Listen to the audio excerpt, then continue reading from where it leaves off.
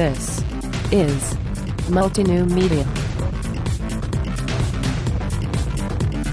You're listening to Multi-New Media, connecting business and technology. I'm your host, Chase Raz. This is one of the first episodes of Season 3 of Multi-New Media, and to celebrate the start of Season 3 with me is Mark Christ, the host and technical producer of Power Nation TV's Detroit Muscle. You may know and remember him from Episode 1 of Multi-New Media. Mark, how are you today? Great. Thanks for having me on again, Chase. It is so wonderful to have you back on the show. I remember you and I sitting at the desk for Episode 1, having no idea what either of us was doing, and talking into a microphone for about an hour. That was one of the best experiences of my professional career. Oh, well, I certainly enjoyed it. I didn't realize what I was doing. I didn't know what I was doing, and I didn't realize, what you were going to turn this into, but it's been great. I'm glad to be back. Good. Thank you for coming back. So, since we've spoken last, you have taken over host duties on Detroit Muscle. How is that for you? How is the celebrity limelight, so to speak? Well, I don't really look at it that way. As you know, and most of the listeners know, that I was in the automotive magazine publishing business before I started working in TV, and it's really a very similar type business. We do very similar things, except that now people actually see my face. I'm in front of the camera instead of being behind the camera. So that's changed a little bit, and people recognize me when I go to automotive events and things like that. But other than that, it's really just mostly the same for me. I get to do what I love and play with cars and travel. It's a lot of fun. It sounds like the perfect thing for you, and I can confirm you are a real human being, not a sort of crazed out TV personality. You are a wonderful, real human being. So again, thank you for joining me today. Thanks. There is quite a bit going on in the automotive industry, and I thought you would be a perfect person to walk us through simply what's happening here. Well, automotive, as you know, is always changing, but it's always the same. It's like we never seem to be able to break out of old habits, and we still consume record numbers of barrels of oil every year, and rely on foreign oil and things like that. But there are new technologies that are constantly coming out. There's new takes on technology that's been around for a long time, and then there's complete new technology that's coming out. And these mostly the large companies, the large manufacturing companies, are the ones that are at the forefront of this, because they know if they don't come up with something good, that their competitor will and beat them to the punch. So they're always trying to develop new things. And of course, independent laboratories and research places have been trying to develop their own. So what Plenty of funding for that. Well, funding can be the hard part, but I hope in the energy sector, especially for transportation, I would imagine that it's there. I don't know, but I would imagine. Getting it's the hard part. It's like it's out there. You just have to. What's that crazy guy that was on the infomercials with the big book? He was trying to sell you of all these government programs you can get. The guy who wore a suit that looked like the Riddler to me. Yes, he had all the question marks all over. I don't remember what his name is. Yeah, he was like Doc Brown. If Doc Brown and the Riddler had a child, it would be this guy. Oh, I don't know. You remember that? I'm going to have to let that one go, because I don't think I'm ever going to be able to figure out what it is. Someone can go to the episode page and let us know in the comments. Comment on that, yeah. I can't remember. He was crazy, though. But I do remember those commercials. So, Mark, now that I'm thinking about the crazy guy with the question mark suit, sorry, what are some of the biggest things happening in the automotive world when it comes to all of the things you just mentioned, the renewable energies, alternative energies, getting more fuel efficiency? What's going on there? Well, I mean, you can't talk about, when it comes to low emissions or zero emissions, you can't talk about any of that without mentioning the name Tesla, right? I mean, that's like they're at the forefront of developing their own batteries. They're building a plant right now that's going to be one of the largest, if not the largest, manufacturing facility in the world. The Gigafactory or something like that? Yeah, the Gigafactory. Some clever name for it. And they're going to, they're going to be manufacturing batteries, lithium-ion batteries for just about everything there. But they just posted a really, really good news. They just posted that their Q3 sales were up 59% over last year for the Model S, which is their sedan. That's their luxury sedan. Year over year, Q3. So we're talking Q3 2016 over Q3 2015, 59% up. That is amazing. That's spectacular for a car. It's the same car. I mean, this is the same car they've been building since the beginning of the Model S. It's the funny thing about the Model S is very much like Ford's Model T and Model A. It's the same exact car year after year after year. They're not changing the car. They're just producing the same car, but gaining ground on popularity. And of course, when there's more charging stations, people are going to be more apt to buy the car. The energy has to be accessible. Gasoline is very accessible. And Tesla has been working on making these superchargers, what they call their charge stations, more accessible. I saw an article online, not to get off the subject, but an article online where someone drove a Tesla Model S from Miami to New York or vice versa, and they showed in the article all the places, the route and all the places where you had to stop to charge up with one of Tesla's supercharger stations. So I mean, that's you good. Can do it. That's good information to know. And you're originally from Central Florida, like most of us on this show. And there are Teslas here. I won't say everywhere, but it's hard to drive down I-4 and not see one on any given day. If you're on I-4 all day, you'll see several. But we're still charging at home, at retail locations, at theme parks. I know a lot of the theme parks have charging places now. What about where you're living now? Do you see Teslas? Do you see these charging stations popping up? Yeah, I see Teslas, but I don't see the charging stations popping up, really. It's really hasn't caught on here yet as much. Not even in downtown areas or with retailers? A little bit downtown, but I'm in the southern suburbs, and there's not a lot of that here yet. But southern suburbs of Nashville, right? Of Nashville, yeah. So the town where I work is Franklin, Tennessee, which is a growing area, and it's pretty affluent. There's a lot of automotive jobs here. This is where Nissan North America's headquarters are.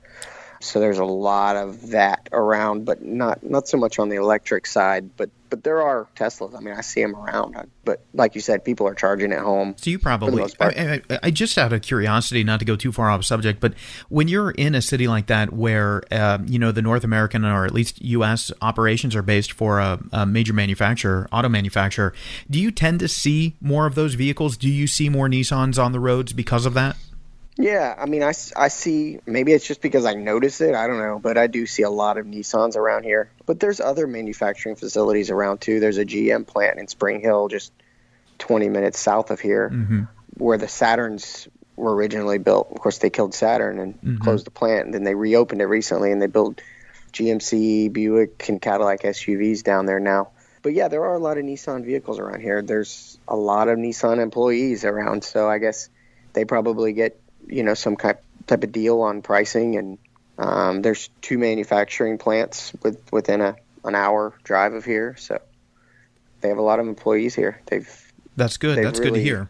Dug their roots here. So something else about the Tesla, the really interesting to me about those sales numbers, the Tesla Model S almost beat the Mercedes-Benz S-Series by twofold. Wow. They doubled the number of the BMW or the Mercedes-Benz S-Series or S-Class sold for the same time, but then more than doubled the BMW 7 Series sales numbers. So, you could combine the number of S-Class Mercedes and BMW 7 Series, and that's how many Teslas sold, roughly.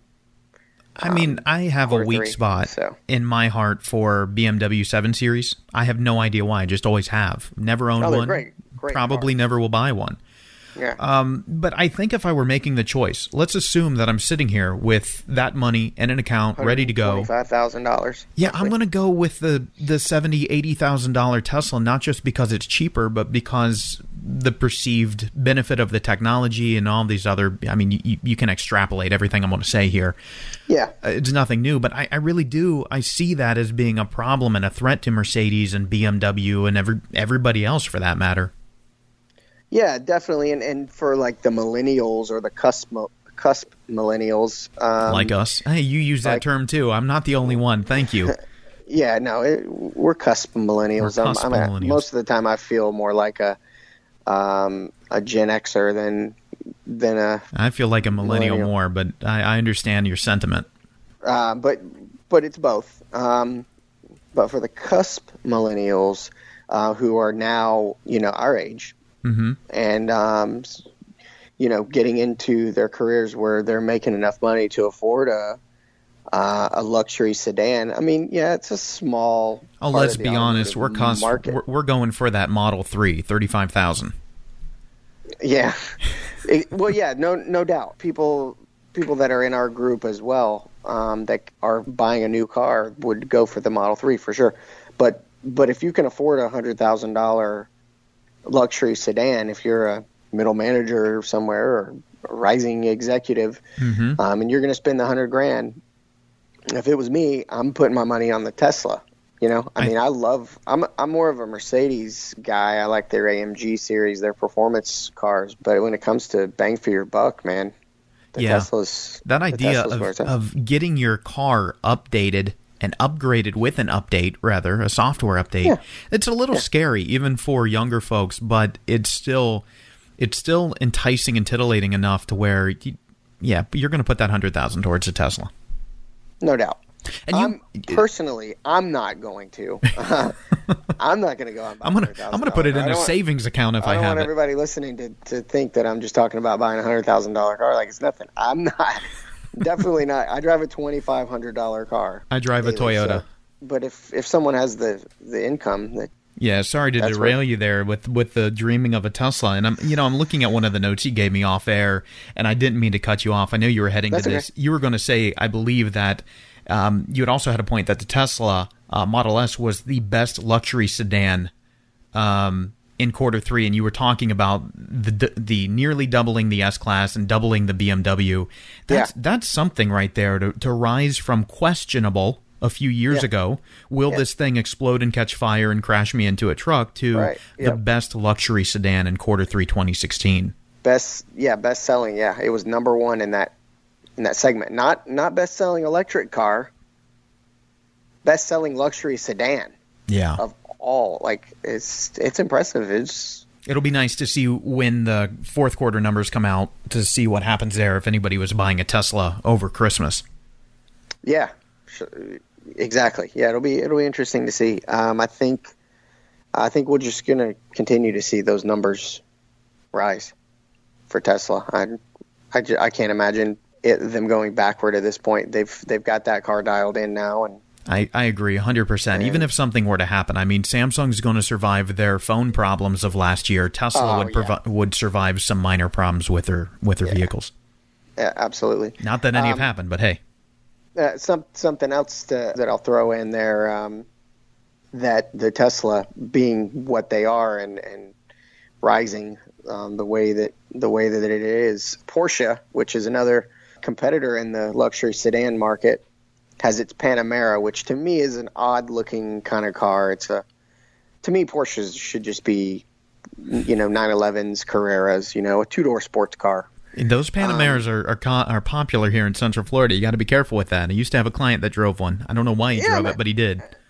Yeah, I mean, if you're a Porsche guy and you need four doors, then that's the car. But if I'm just going to say I want to go out and buy a Porsche, I'm just going to buy a 911. So that makes sense. I understand that. And if I need a sedan, I'll get a Camry. I mean, that's what I drive. Two cars. I'll just have two cars. Yeah. But Porsche announced that they're coming out with their new Panamera 4E, which is going to have 464 horsepower, 516 pound-feet of torque, and a top speed of 173 miles per hour. Because we need that. 0 to 60 time of about 4.6 seconds. Now, it is a hybrid, so that's good.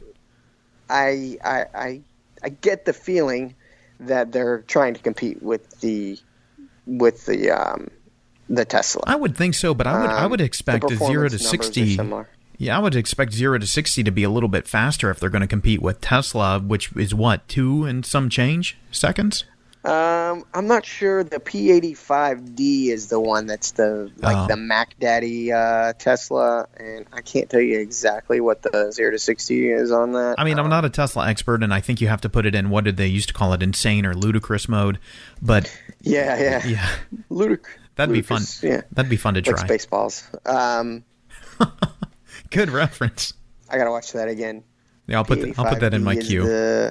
Is the Tesla P85D. Now remember, these numbers that we were talking about, the sales numbers are all the Model S, not just the P85D. The P85D is the really high performance Tesla Model S. I mean, it's still the Model S. It's the same car, but the P85D is just a hyped up version. Do you understand what I'm saying? It's like the premier. I get it. I think I'm just being outclassed right now. This is out of my price range and out of my class range, I think. Yeah, according to CarAndDriver.com, the Tesla P85D is capable of 0 to 60 in 3.2. Wow. Not as quick as the S, but hey, it's hybrid. We're getting there. It, across country if you want, without fear of not finding a way to fuel it. The price tag on the P85D Tesla, of course, is like $135,000. So not sure what the pricing is going to be on the Panamera 4E, but they're trying, I think. Yeah, they're trying. Compete. But to me, the S is the Tesla's still my car. Not to keep beating on that, but yeah.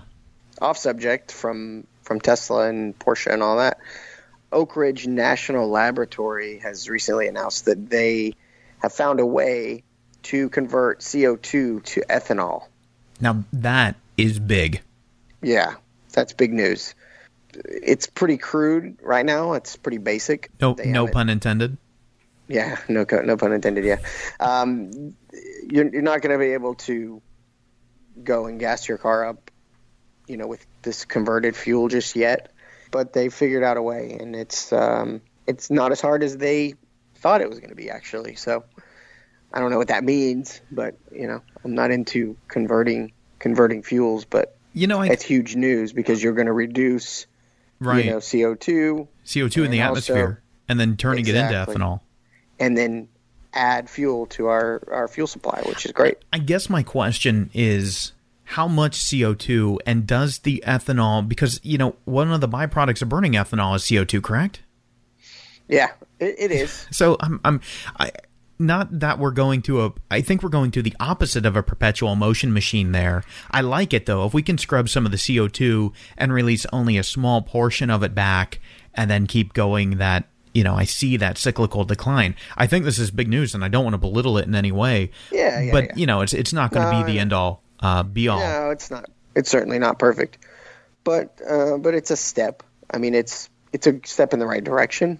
I think it's great. I think that the current use of ethanol is okay. Mixing it, blending fuels into our gasoline, blending the ethanol into the gasoline is fine. It's okay, but it's not really battling the bigger problem here, which is engines that burn gasoline, internal combustion engines that rely on gasoline. We'll get back to Mark Christ in just a moment, but I do want to remind you to head over to PowerNationTV.com to check out Mark's show, Detroit Muscle, and also visit multinewmedia.com to click on the episode page and leave your comments for me and Mark in the comments section. Now, back to the show. As an expert in this field, with in the automotive field, I really want to take the opportunity to ask you this question: do we have to let performance suffer? Do we have to give up this American idea of driving ourselves wherever we want? Do we have to rely on mass transit? Do we have to go that route in order to solve that problem? Or, can technology essentially take us into the 22nd century for transport with the automobile intact? I think that you say carrying us into the next century. That's hard to say because of the way that the population's growing. I think the answer to that is no, unequivocally no. I think mass transit is the only solution into the 22nd century, and that's just because of the number of people that are going to be here. The highways. I mean, look at L.A. And I mean, look at the traffic in L.A. and imagine that everywhere. Imagine that in Cleveland and Yeah, absolutely, and it's Lakeland and Tampa and Orlando. I mean, the traffic on I-4. I mean, I just Florida, heard something that I-4 was like the most dangerous highway in America or something like that. Third most populous state now. We're still, anywhere you go in Florida, you have 4 or 6 lanes to get there. That's it. Yep. If you want to go from Tallahassee to Miami, it doesn't matter. Tampa to Orlando, 4 or 6 lanes to get there. And it is the most deadly stretch of interstate. And, it's something that I drive 3 times a week and hate doing.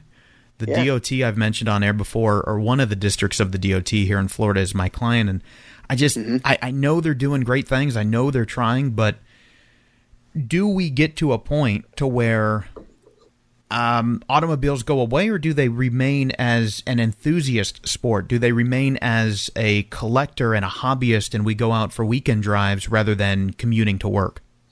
Yeah, I think that may be what it is. Because nobody's going to give up their cars in the long run, right? No, and we shouldn't have to. We shouldn't be forced to, for sure. The roads shouldn't be taken away. We should still be able to drive, but just less. Right. Drive for enjoyment. Drive for commuting pleasure. Commuting is what we need to concentrate on the commuters, or is what we need to concentrate on providing mass transit for. Yeah. Yeah, it's a very complicated problem, and it'll obviously be a very complicated solution. Personally, I feel like we should have made the transition to mass transit almost 10 years ago when the recession hit, and Chrysler and GM needed the bailouts, and the government was there to help them. And they were doing the cash for clunkers thing to try to take older cars off the road and trying to get people to go buy brand new cars, which I think was a terrible thing to do to an already hurting economy, is telling people to go out and go into more debt on a new car, which I get it. We want to see them buy those vehicles, but we want them to be able to buy those vehicles. So and obviously the emissions of an older vehicle have the potential of being higher than a brand new vehicle, but the emissions that it takes to manufacture a vehicle has to be taken into consideration as well. But ultimately, the government wanted us to support the automotive industry. That was the whole point of that, right? But at that time, I feel like the government should have stepped in and said, okay, Chrysler and okay, GM, you guys need our help, right? Well, we'll help you. Here's $2 billion or whatever they gave them. Here's $2 billion to convert your manufacturing facilities into mass transit facilities. GM, you're now in charge of manufacturing light rail. Chrysler, you're now in charge of manufacturing buses. I think though in the United States we would have had a complete, people would be out protesting, some false cry of socialism at that point. I see where that point comes in, and I would absolutely love for that to happen.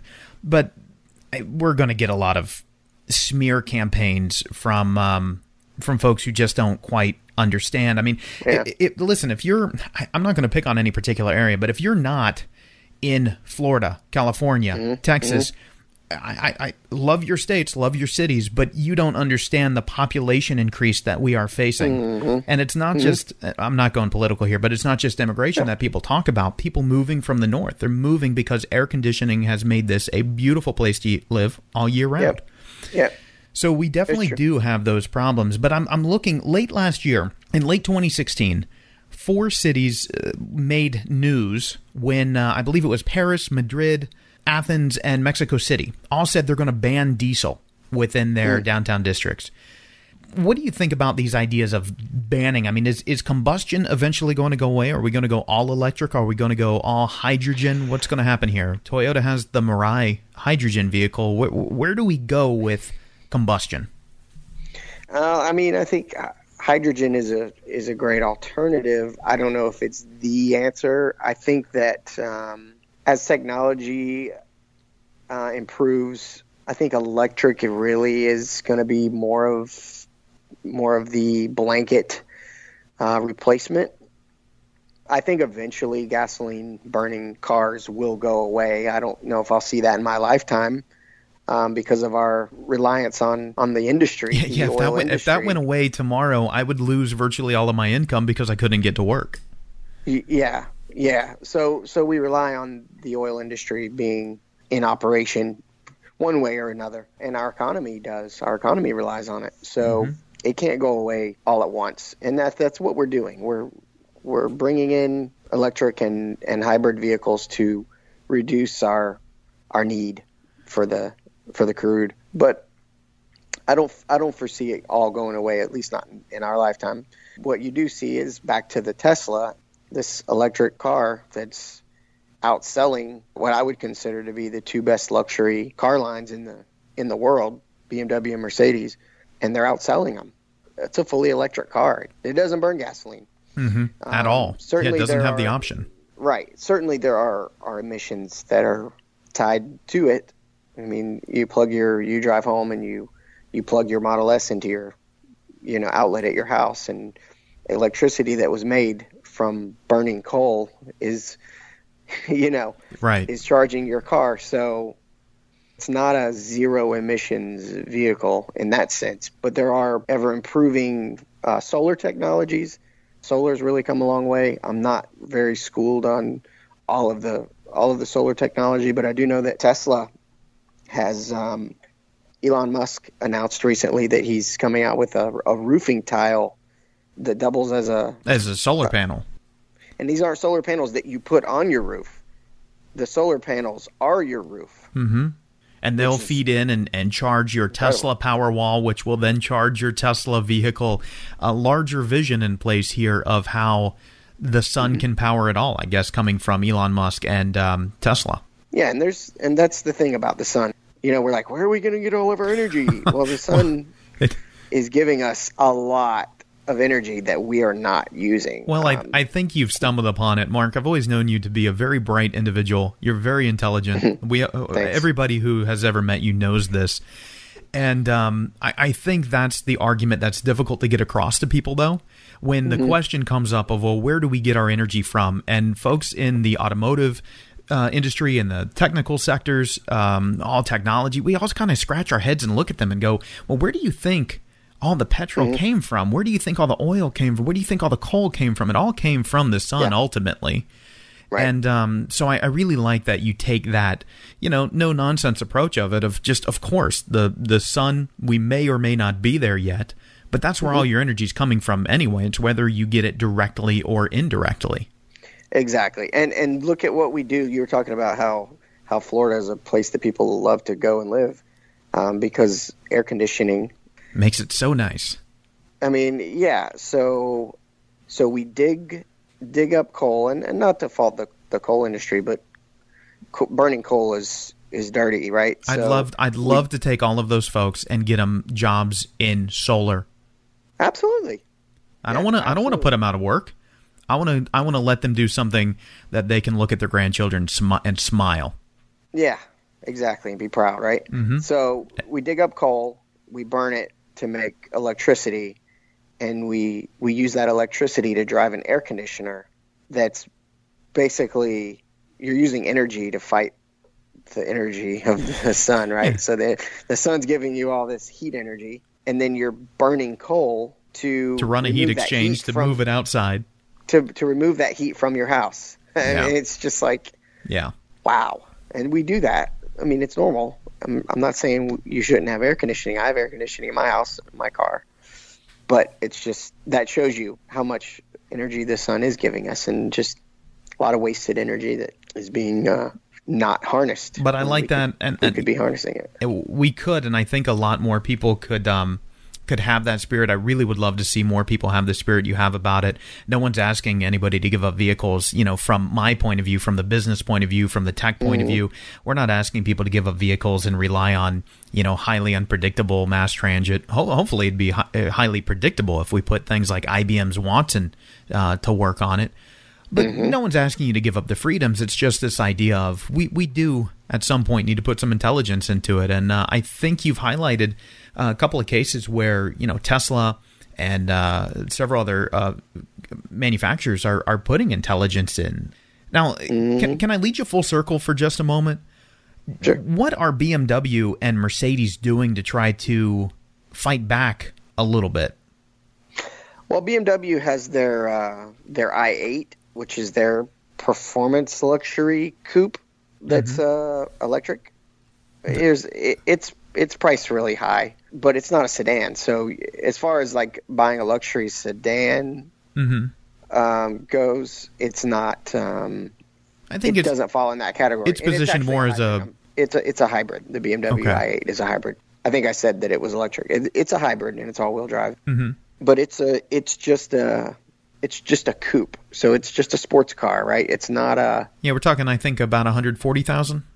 Yeah, it's like 140 to 145, something like that. And so for folks like me and those coal miners we were talking about and the IT managers, it's just out of our price range. Yeah, it's not even in the ballpark of a Tesla, really. Just because it doesn't compete. Yeah. I mean, if you're looking to spend $100 or just under $100,000 for a luxury sedan because you're a dad that that has a good job, this car doesn't fall in there. And if you're looking for a high performance car, that a sports car, a 2-door sports car, I mean, we don't even have to get into your options there that fall under that $140,000 price tag. Yeah, quite a few of them. Your choices are BMW i8 or Ferrari. It's there. Yeah. So, or Lamborghini or Aston Martin. Yeah, it's a rich guy's toy, weekend toy. It's not a viable alternative option. It's fine. It's their first step. I think that they'll be more. They'll probably make a 4-door version of this car if they can keep the price point down. Then it'll be a viable option. But you can't really. It's hard to compete with Tesla's all-in on the full electric. It's hard to justify spending the same amount of money, if not more, on something that still burns gas. It's like you're almost there, but you're not there. So yeah. Mark, again, I've been saying this throughout the episode. I really do appreciate you coming and spending some time with me here on Multinew Media. And one thing I really want our listeners to do is check out PowerNationTV.com and check out your show, Detroit Muscle. You can find it on cable, on Spike, on CBS Sports Network and NBC Sports Network. And, of course, you can find Power Nation TV all over social media, Facebook, YouTube, Twitter, Instagram. I really want everybody to give your show a try. I think they're really going to love it. Thank you so much for joining us today. And I want to end with really just kind of an open question. Can I throw a curveball at you? Sure, yeah. I asked before about combustion engines potentially going away. We know that's not going to happen anytime soon. So right now, away from the BMWs and the Mercedes, if we were to go down to, let's say, some of the traditional American, Japanese, and German cars, if someone were looking to make sort of a new purchasing decision, new car, and absolutely, and they wanted, or maybe a used car, but they wanted something that had performance, they had the fuel efficiency, they had kind of the technology under the hood, where would you steer those folks? Wow. You want everything? I told you it was a curveball. Yeah, I mean, that's a... What about for you? Is there a price range? Because this is such a wide open... Well, let's say someone's looking to spend between $25,000 and $40,000. It's almost impossible to feed, because here's the thing, I'm not trying to skirt your your question, but you can't have the best of everything. We've established you can have many of those things, the Tesla Model S being one of those, where, were it not for charging stations or $100,000 price tag, the Tesla Model S would be the perfect car. But even though it hits on every other thing, it falls short on those two things, and every other vehicle is the same. And it really comes down to a preference, and that's what's great about cars, and that's what's great about our country, is because you can express yourself with your car. Your car is part of you. It really comes down to taste. Good cars right now are across the board. The Toyota Camry, the Honda Accord, the Ford Fusion, the Nissan Altima, they're all just really great cars. The quality of manufacturing has gone up. The fuel economy is ever increasing because of, government emission standards. Safety has increased so much. All cars since model year 2010 have anti-lock brake systems and stability systems built into them, so it's standard now, even on a base model Honda Civic or Hyundai. It really just depends on your personal preference. What's the most important to you? If it's fuel economy, about any four-cylinder sedan anymore gets over 30 miles per gallon. You have a Camry, right? Is that what? Yeah, I have a Camry. Four-cylinder? Mm-hmm. So what kind of fuel mileage do you get on the highway with it? Run about 34, I guess I would average. Okay. About 34 in real world. I would consider that good, right? Yeah.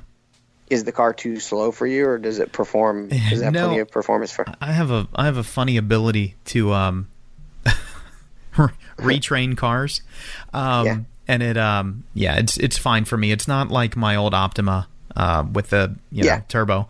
But it also doesn't break down as much, so I'm happy. I was going to say you have to take the good with the bad, right? Yeah. So okay, we can let you off the hook with that one. You made a point. We can let you off the hook, I guess. I honestly can't just give you a vehicle that falls in that. An EcoBoost F-150. Yeah, it depends on what you need. So I guess I asked you a really bad question. I do want to thank you one more time for joining us today. Again, Mark Christ, Sorry, host. I didn't answer your question. No, you absolutely did. Mark, you're the host and technical producer of Power Nation TV's Detroit Muscle. Again, everyone listening, please check out Detroit Muscle on Spike, CBS Sports Network, or NBC Sports Network, and check them out online at PowerNationTV.com. Mark, thanks for joining me. All right. Thanks again, Chase.